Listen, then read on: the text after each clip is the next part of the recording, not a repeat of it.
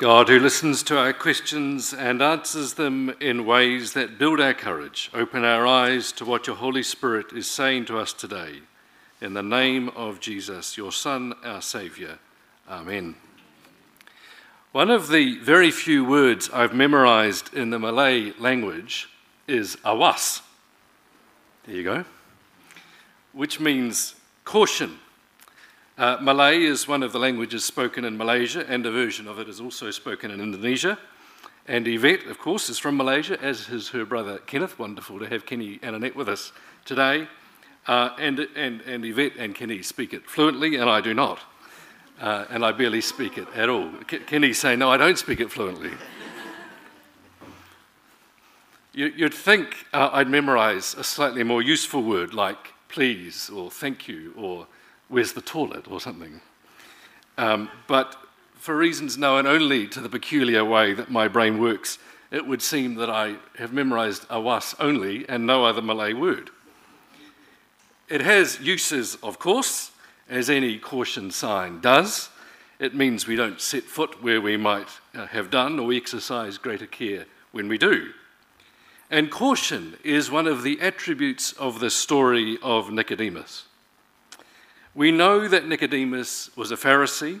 He was what we might call a good Pharisee, belonging to that part of Judaism who took a pledge to uphold every detail of the law. He knew the Torah, the Old Testament as we might call it, inside out. He was a ruler of the Jews.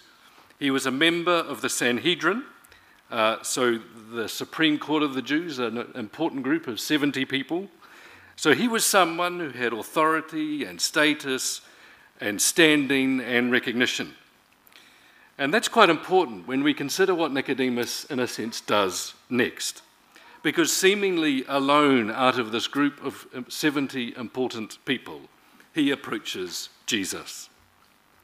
We can assume that before he approached Jesus, he certainly knew who Jesus was. He might have seen firsthand, perhaps, the miracles of Jesus, and he'd absolutely have heard about them.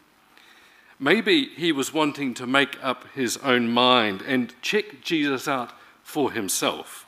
He'd heard many stories and rumours about this man from Galilee, and he didn't just want to believe what other people were telling him.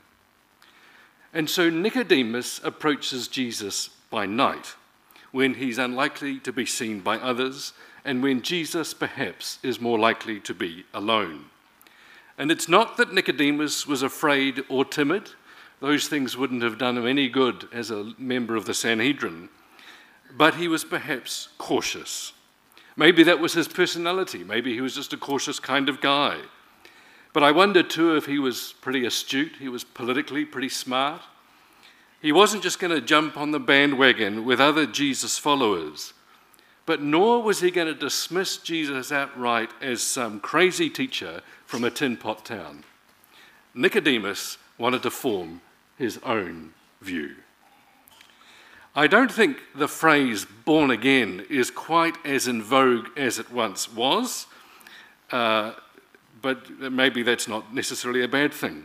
And it, of course, wasn't just a phrase that was used in Nicodemus's day. It's been used by politicians and was strongly associated with the Billy Graham Crusades, and has typically referred to those who have converted to Christianity, often, though not always, in quite spectacular ways.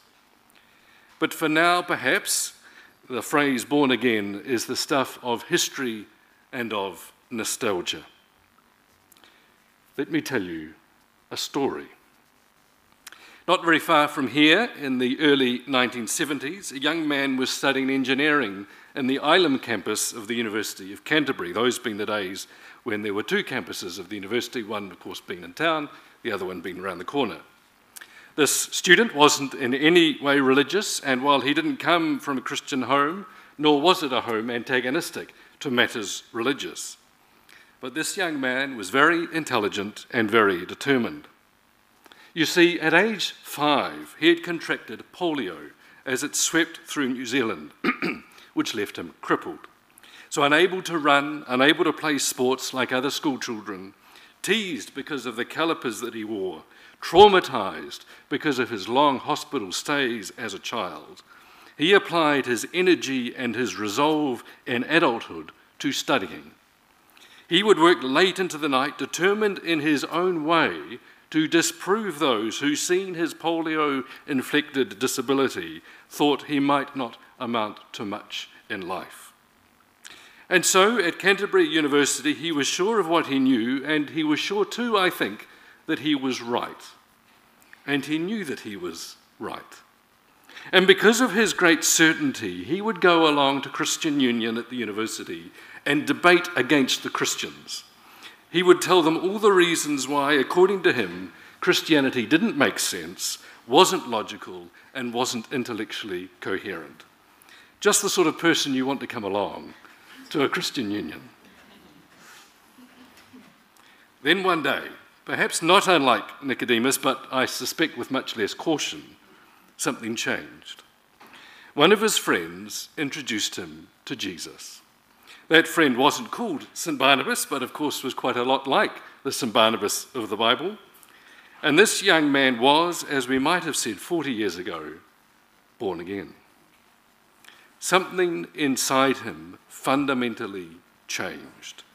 It's not that he was any less intellectually curious or any less determined or any less industrious, but that something more was given to him, a purpose, we might say, even the meaning of life. Bishop Tom Wright has a lovely way he describes it. He says this: when we hear that gospel word and discover that something new is happening within us, something is stirring which feels very like faith and hope and love, we know that a new kind of life has taken hold on us, meaning that we have indeed been born again. Whether a moment before or a lifetime before, have been made new with a life which death cannot touch, a life which will lighten our path through whatever darkness lies ahead, a life which doesn't spring from mere human possibilities, born, says John in his Gospel, not of blood or of the will of flesh or of the will of man, but of God. Power to become children of God. That's the promise of new birth, full of grace and truth. Nicodemus had a cautious approach to Jesus, but he also had a curious one. Curiosity always sits behind questions, and behind his questions and so many of our own questions is a deep yearning for answers, a deep yearning for meaning. Nicodemus could have been so cautious that he didn't venture any further. He could have gone into this kind of dark alley or wherever they met and not engaged Jesus and not asked questions. But his caution didn't paralyze him, as sometimes it can for us. Instead, his caution propelled him.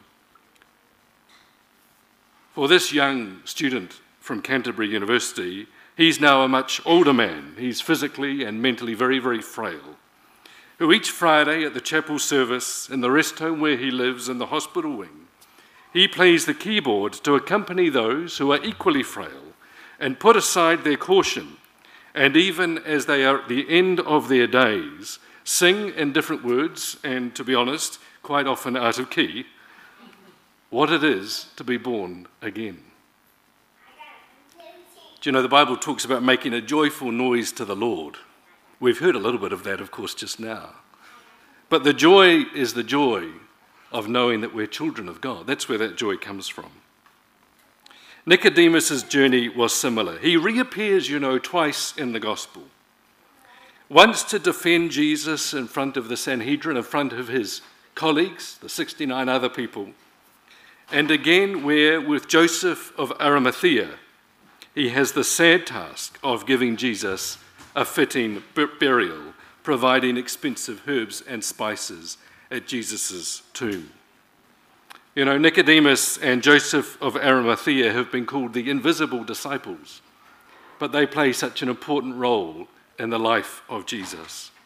And for a man as Nicodemus was, who asked about what it was to be born again, he was present at that hinge of history where Jesus would die and 3 days later live again. We can mock the words of being born again, and there's no doubt it carries quite a lot of baggage. But the act of being born again, the act of being transformed by the working of God through Jesus, by his Holy Spirit, is a moment as much as of a lifetime and is to be celebrated. We might be like Nicodemus, cautious in the presence of Jesus about what he might ask us and where he might take us. And indeed, the Genesis reading today reminds us of that big story of God calling a 75-year-old childless man from his country, people, and father's household to be the father of nations, and how Abraham went where God took him. That is extraordinary. We might be critical, like that young student at Canterbury, about how real this Jesus is. Well, that student's own testimony, the testimony of many others, and perhaps even our own testimony, shows that God senses our caution, hears the questions that we put to him, and then changes our lives with his answers. We might be like that student now, 73 years old, my father, wondering if God has finished with us or there is more yet to do. And perhaps that's our question to Jesus today. Where to next? And it might be, as for Dad, the answer comes in the form of a caring priest and the need for a pianist for a chapel service and a rest home. Or it might be that it comes to us in other radical, life-changing, and indeed costly ways. And for Nicodemus, we can only imagine the cost that it did mean for him, because he went from being cautious in his meeting with Jesus to being so confident that he would help bury him, and people would know about that. So what do we do with that sign of caution that I always seem to remember? What do we do with us? Well, it's good to be careful, and caution has its place. But let's not let caution get in the way of our curiosity about Jesus. For you never know, as Nicodemus found out for himself, where that curiosity might take us. Let's pray.